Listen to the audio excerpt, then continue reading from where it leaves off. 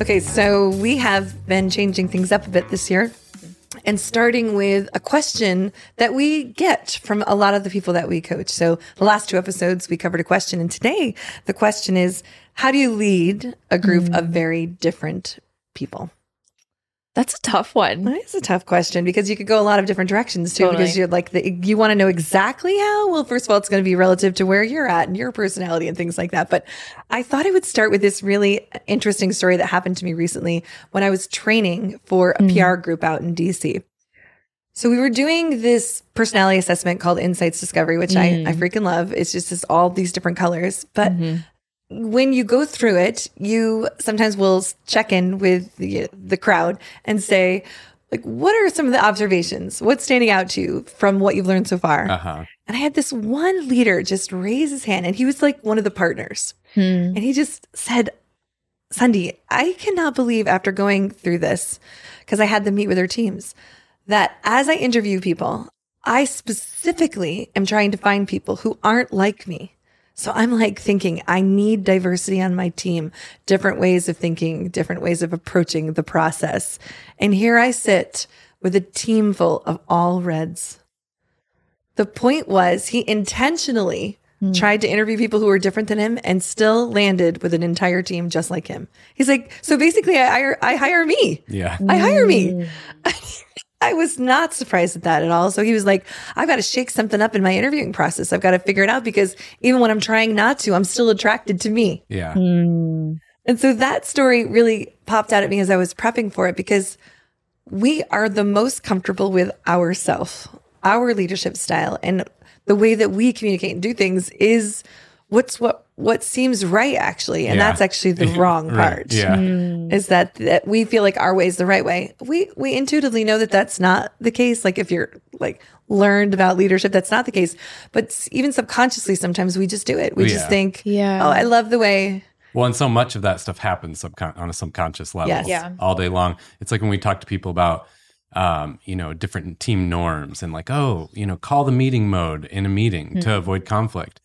But then you go throughout your week and you actually hit those, bump up against that hundreds of times and never think to implement it because it's kind of just happening at a subconscious level. Yes. Like I'm brainstorming and you're trying to decide and we just got out of our training about how to call the meeting mode and we don't do it because it's just kind of like happening, Yeah. It's just happening. Yeah. So what we're going to be focusing on today relative to that story is that we do first have to know ourselves in order to lead others that are very different around us. All right, member shout out. So Jay had a really cool story. I think I love to when people share them with us. Sometimes we have to kind of remember what happened and write it down. But Jay was sharing with us that he, one of his goals in coaching was he wanted to eventually get promoted to a higher level. And so for him, the next steps were all about like growing his team in order to get to that next level. Yeah. And what happened in the coaching was realizing, I actually need to approach my leadership chain with a proposal and a plan and kind of like strategize with them, which I love. I love the kind of co-creating approach. By the way, I was not involved in any of this, so I'm not like kudos to myself. I love when that happens because I think it's a really smart and effective way to do it. But he kind of made that plan in the coaching session and then talked to his leadership chain, kind of co-created with them a plan. And not only did it move from like nothing was happening to they said, hey, next month, we want you to step into, this next level. But it actually all resulted in him being able to get on a promotion path that was going to be a year sooner than what it was going to be. So I thought that was a really cool just example of how he stepped into that intentionality and then like saw immediate results actually because he was just getting intentional and had a plan. That's such an encouraging one. What I love hearing about that one is that it was about helping him strategize around the conversation. Do you agree that we get so many coaching clients who just ask us how to have conversations? Oh, that's such a huge one. Yeah. It is. It's funny, like if my family or something is trying to understand what coaching looks like, I think of that sometimes. Like, well, a lot of times it's just kind of like practicing what you're going to say or coming up with how you're going to approach something. Right. What should I say? Empowering them to do it, giving them a place to practice. And if they hadn't had the conversation, this wouldn't happen. Oh, man. So I love it. Shout out, Jay. Nice work. Back to our question around leading a whole bunch of different people. I thought what I would begin with, I just mentioned before that you have to know yourself. Okay, so how do, first of all, I mean, I know we live with ourselves, but what are ways that you guys throughout the years have just tried to know yourself more? Well, for me, this is actually, I love this question because it'll show up so different for different personalities. So I can't wait to see what you say, Jacqueline, because the first thought that came to my mind was a lot of times I will read books or listen to talks or read papers, not for the content of the message, but because it sparks other thoughts for me. Oh, yeah. That's just how my brain works. I'm a dot connector. So like I will listen to a podcast episode, totally not remember what they said, but it'll actually like spark something for me in terms of self-awareness or like a new idea. So that's often an approach for me. Yeah.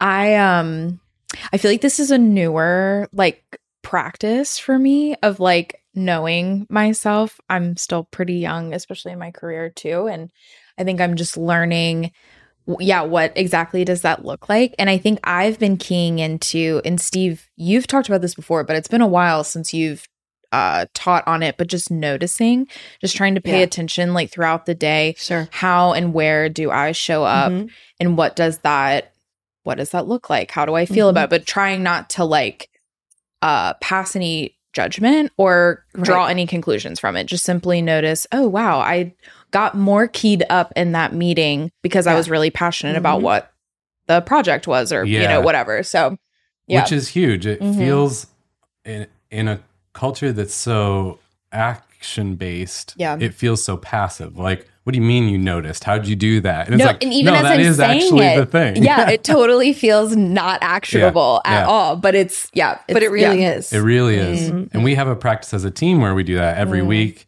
When we do our planning at the end of the week, we say, what did you learn? And it's funny because it's almost like, it's like it can happen in religion where it's such a pattern for us now that sometimes you just get lazy and you're just like, I don't know, I learned this and this.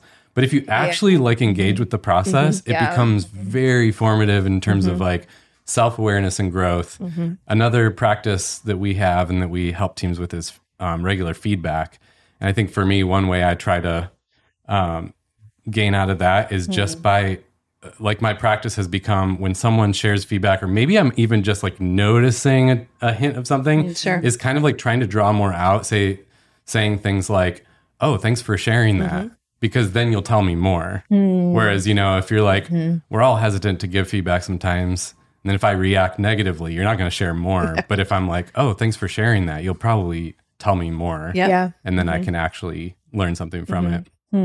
What about you? I just, it's been such a journey of knowing how to notice myself. But I think I do a lot of like, how did I feel in that moment? Being aware of it. But of course, I'm freaking crazy about all personality assessments. And people who are like, on them, it's not, the main thing about it is that it just brings more awareness to myself. Totally. So that I actually can be a better leader. One of the very first big aha ones I had in my 20s when I took one of them, maybe it was Myers, was that I was like a butterfly and that, I could just fly from one place to another, fly away, land, and finish absolutely nothing. And it was just like, that's such a funny picture. I was like, but you can on. Yeah, you can totally picture it for sure. I motivate this group of flowers, and then I'm like, I motivate this group of flowers, and then I'm like, see ya. I am loving how the metaphor itself is actually spot on too. Yeah, it feels very spot on. But I could have been like, what? You poor little sad girl that can't. No. And then I thought, all right, so what? That must be how I'm showing up sometimes. So what can I do opposite of that to make sure that I put processes in place? And you guys have been just amazing at that for me. I've finished more things in my life ever than when I've been a part of Greenhouse because you've tapped into the opposite sides of me. But I've also just pushed myself. Process. Yeah. It makes me think. You got me reflecting now. Like personality assessments, I agree, they're so helpful. They can definitely become dogmatic or be used in type you. Yeah, that's not how I see it. Right, but it or can. to for blame or for excuses. Oh, I'm but not. All that aside, sorry, I can't finish anything. It says so in the personality assessment. But all that aside, I think what makes them so helpful. Like I'm just thinking about in reality, it's not me taking it. It's me taking the same one.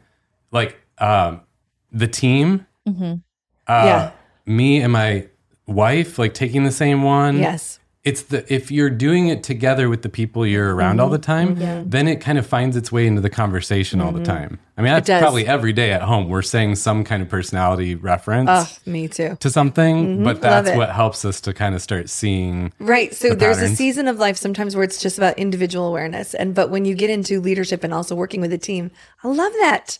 Like it's good. to seeing also that same story that I told you with that group with Insights Discovery. At the end of it, or about 3/4 in, I made everyone stand up and stand in 4 sections of the room. Oh, yeah. Relative to, I want my blues over there, my reds over here. And there was 2 blues and hundreds of reds. There was only 50 people there, so I'm totally exaggerating. Yeah. Do you get what I'm saying? And there was like tons of yellows and very few greens. So I stood in the middle and I was like, blues, what do the reds need from you? Reds, what do the yellows? And I went around and did this thing. And it's because we will always lead naturally. Like if I'm a sunshine yellow, as a sunshine yellow, but those blues do not need me to do that for them all the time. Yeah. It's so good. Gosh, that's so good. Yeah, I love that exercise where you kind of visually show like, the distribution Yes, and the then distribution talk about of the it. company. Yeah. And it was no surprise with a PR group that there was a lot of yellows and reds, which are bright and more extroverted than the other two, because that's what they do, right? Yeah. So on that one, I feel like step one, if you ask me, how do I lead a team with a whole bunch of different people, is start by making sure you know yourself. Because you can't adjust if you don't truly know yourself. And by the way, you'll keep learning about yourself. You'll never stop. Yeah. But really make sure that you've gotten some feedback, that you've tapped in there too. So I thought the next thing I would do is I thought I would just call out, and feel free to jump in here with what are some of the just obvious different things that I notice that people, one of it that is obvious is the introvert and the extrovert, right? We've talked about this one to death, so I'm not going to go into it too much, but it's just extroverts will sometimes speak out loud to think, and introverts will hold in their thoughts and then have their best thoughts later. So they will think more internally.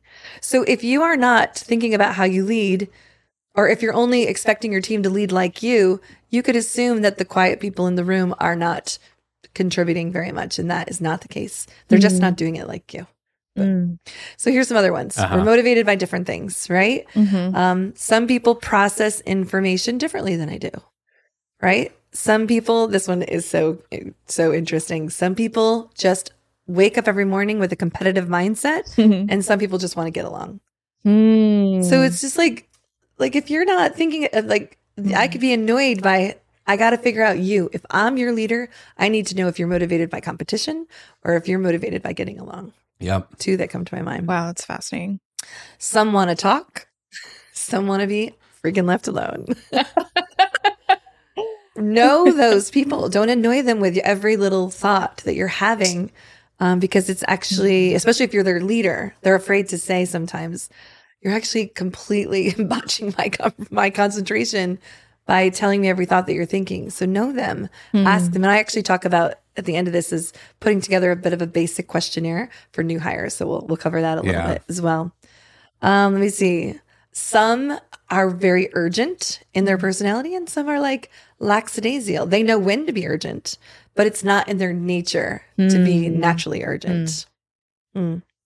Some people focus on people. Some people focus on tasks. Some people focus on process, and others on outcome. I mean, that's 4 different. I was going to say that alone could cause so many conflicts. Yeah. Too. Or missing, maybe missing the end goal if you're not aware of what everyone is motivated by. That's really interesting. Like even if you just ask those 4 when someone is hired, which one, when you wake up in the morning, do you focus more on the people around you, the outcomes, the tasks? Yeah. What was the other one? I can't remember. Wait, can we pause there for a second? What would y'all say personally? What are the 4 again? So it's people, tasks, process, or outcomes. People, tasks, and process, or outcomes. And I'm sure for me, it definitely, I think about different things that I'm doing throughout the day probably shift. But I would say without thinking about that, I would say people. Just people first. Yeah. How about you guys? Yeah, mine is people.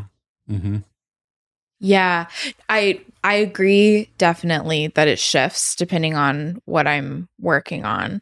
But I would say if I was to wake up and start thinking about work, I think about the people. But then I would say very, very close behind that is outcomes. Mm-hmm. Yeah. Thank God. Yeah. I am very thankful for that. Mm. Yeah, I definitely, let's see. Yeah. Well, and I think one thing to note on this is because I know when I was first hearing these messages and in trainings about this topic, Yeah. I remember being really frustrated. And I was the type who would kind of sit and think deeply and have all these notes and then like come up to the instructor at the afterward. Yeah. I was one of those annoying people. There's like Yeah. always 2 or 3 who like come up afterward Yep. and the person's like, I'm spent. And you have all these questions for them. Because my question was, well, if you lead 100 people, you can't logistically know everyone on this level. Yeah. So I don't understand how this works because most leaders asking these questions start to lead a lot of people.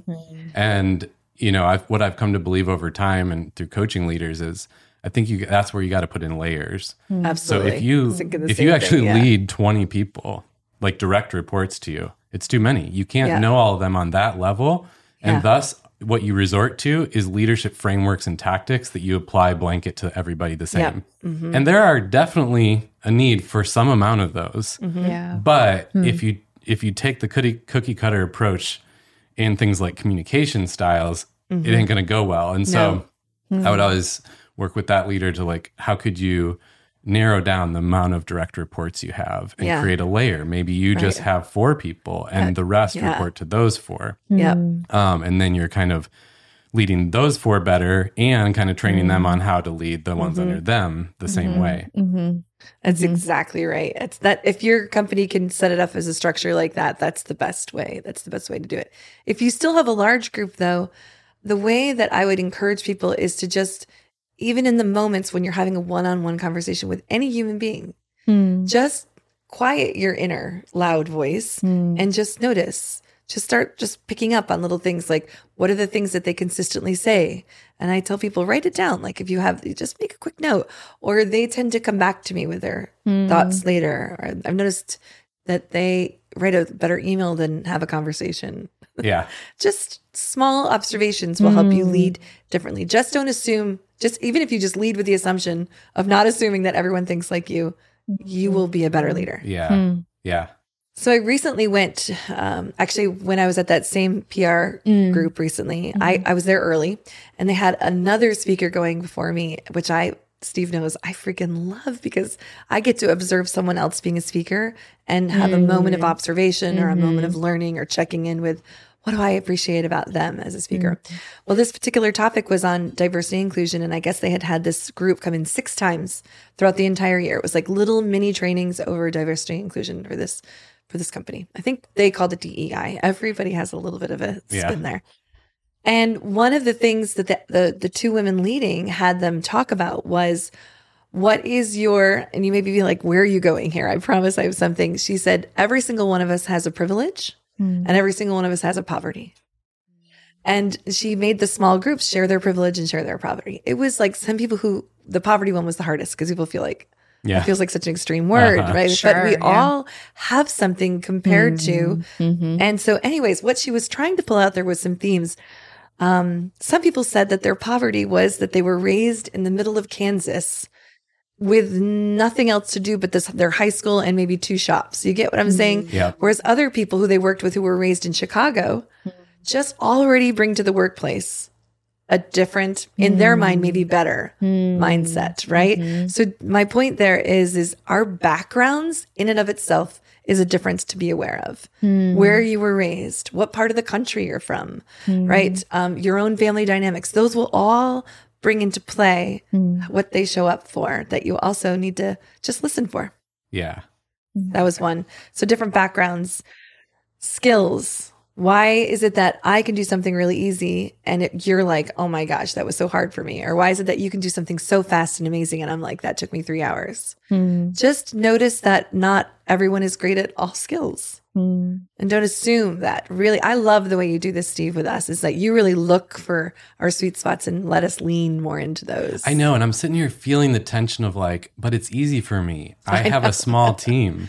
True. What do you say to the leader who's listening to this going like, how in the world do I do this for 10 people? I'm the busiest one on the team. Yeah. They're all different. They all want me to change who I am to That's meet how who people they feel. are. Right. Like, where do they go? Where do you go with that? I think I'm just going to go back to your first one. The first one is that I think you should have a team of 4 or 5 that do that for you.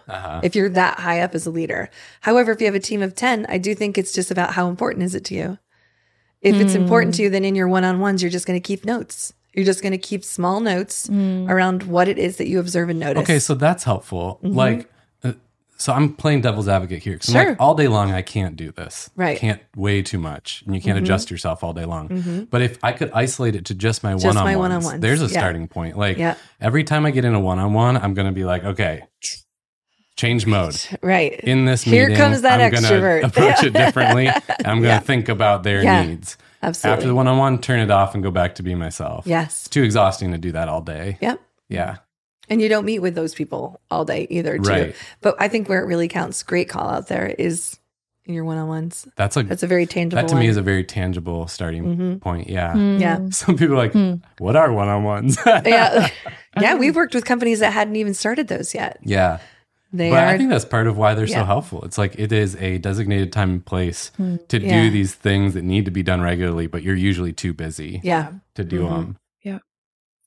And I'm trying to think if there's any other ones that just come. Oh, some just need a lot of explanation. Some don't want any explanation at all. Some trust easy. Some don't trust quickly. They want to earn trust.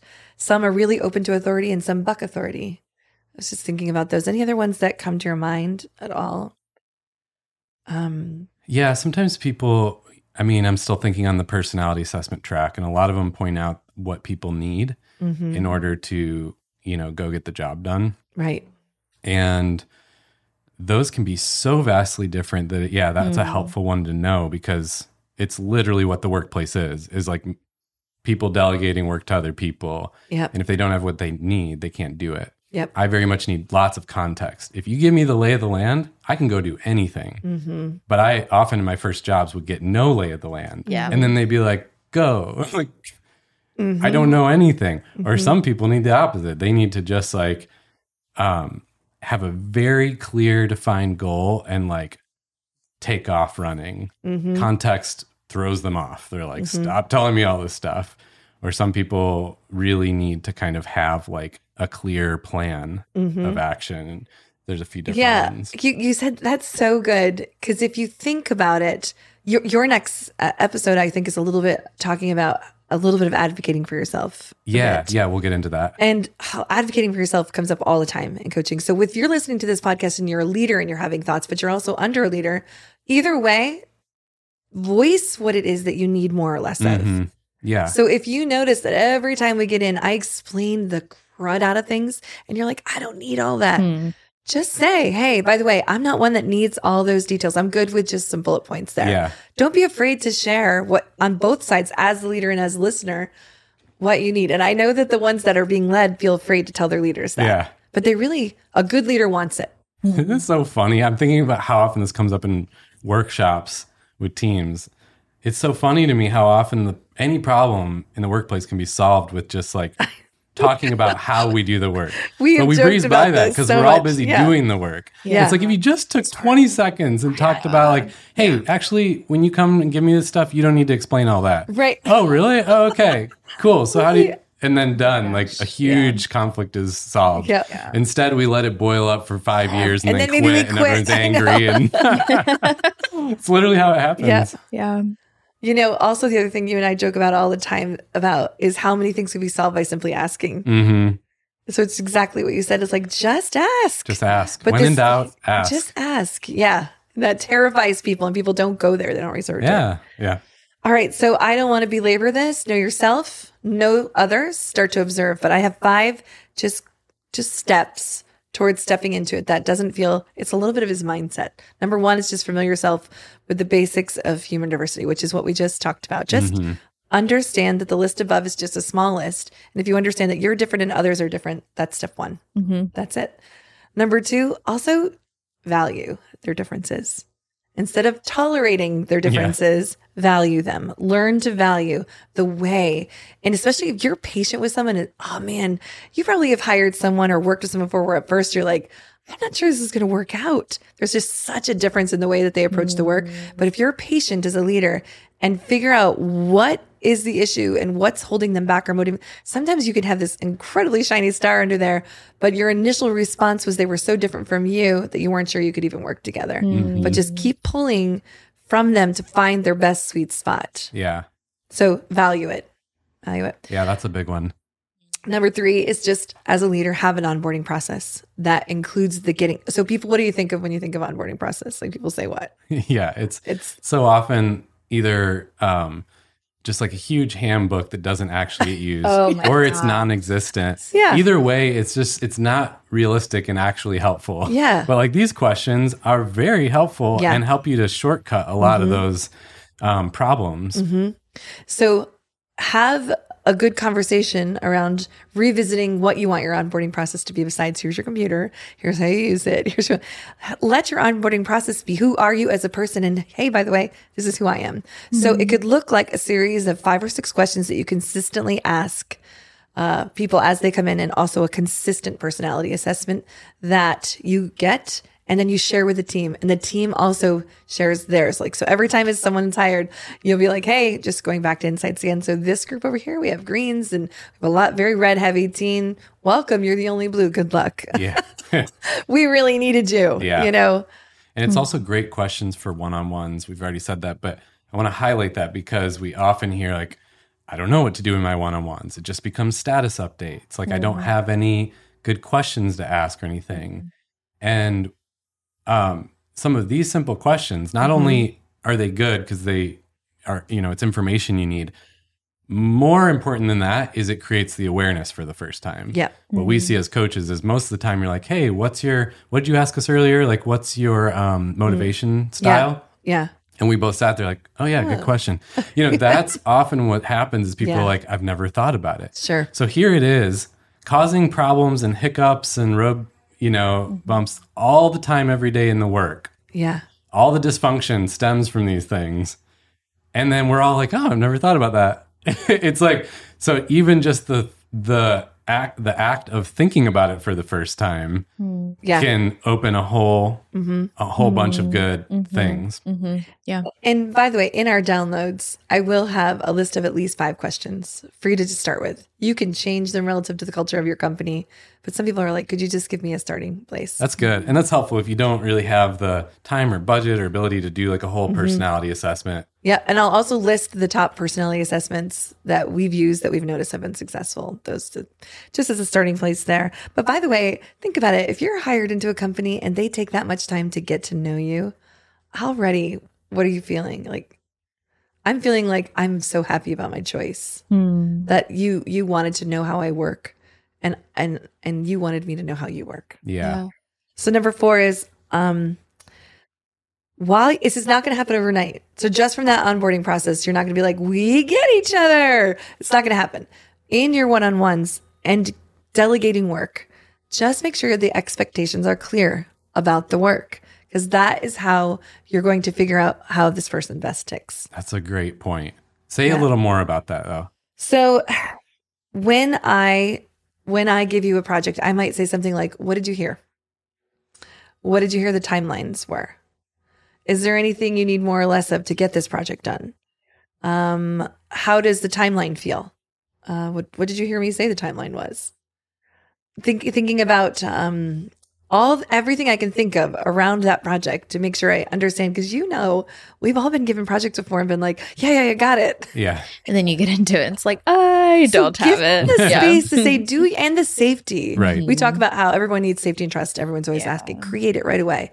What about that project or assignment that I gave you is giving you some reserve?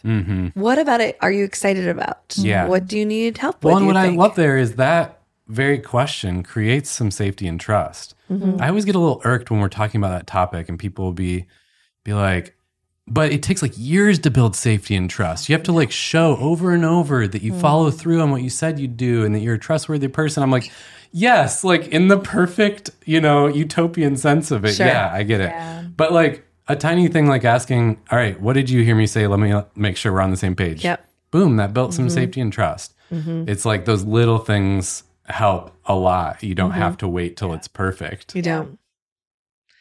My last one, number 5, is just debrief. So again, just like I said, expectations after every project or every big goal that your group has worked with, debrief the crud out of it. Mm-hmm. How did that feel to you? Is there anything you'd like to change about? It's like what you're noticing is how they're different from you and what they need more or less of moving forward. Right. So always clear expectations and a great debrief. Yeah. Resist the urge to move on too quickly and then just keep making the same mistakes over and over. And then forever they're frustrated, and then you lose this really great person that could have just, 1 or 2 conversations could have removed the frustration. You know what I always think? Because I always feel like, there's not enough time for that. What? You know who does this so well is certain branches of the military, like a SEAL team. They will never not debrief Never how something went. No. Who has less time if anyone has urgent things going on, it's people in those roles. So if they have the time to always debrief, I'm pretty sure in our office and think job, about how critical their debrief is too. It's life or death, the debriefing that they're doing often. And so if they miss the debrief, something to prepare for the next thing, we might have lost a life here. So they do it well. Yeah. The last framework that I just want to show you that's not part of the 5, and I'm not actually going to go into it just because it's so many personality assessments, but I know that one of our team members recently delivered a workshop on the working genius. Mm-hmm. And the 3 words on a slide that really stood out to me that were just like, oh my gosh, if you could just figure out who shines in these 3 words, it would just help you so much, which is ideation, activation, and implementation. Like, who on the team is great at the ideas, who's great at the who's great at the implementation? If you could just even create that as a rhythm of conversation, because you put me into the 3rd one too much, the implementation, and you're going to notice that I'm struggling, right? But you put me in ideation, same as and activation. Those are going to be the 2 implementation is going to be my hardest one. Yeah, I agree, because I think one of many negative consequences of the work system we have now with its performance management systems and stuff is we're trying to mold everyone into a perfectly well-balanced human with equal amounts of all 4 of those colors. Oh, Lord. That's actually what the system is built to do. Yes. But it's completely wrong. In my opinion, it's completely wrong, because you can't get everyone perfectly balanced, and you actually don't want that anyway. I'd rather have you shine at what you're great at, you shine at what you're great at. And I agree. But when subconsciously we're expecting everyone to be perfectly balanced, then we get frustrated they're not, which they never will be. So no, never. I like that. Awareness of the other type is different than trying to become it. Right. Yeah. So after all of this, we gave some practical tips, but if you just remember that the bottom line is to just not assume that people work their best work the way that you do, you will already win as a leader in leading people who are different than you. And I always remember that as a leader, it's not really about me. If I'm truly a leader, it's actually about you. So where Greenhouse can help, if you're listening to this and you're like, oh, I love some of these ideas. There's always an option to pick up a coaching session to just have a personality assessment done for you if you're in that, I just want to know myself. But we also do tons of team workshops where we come in and we will do the assessment, gather all the information, and have a really great time delivering the results so that your team can better know each other.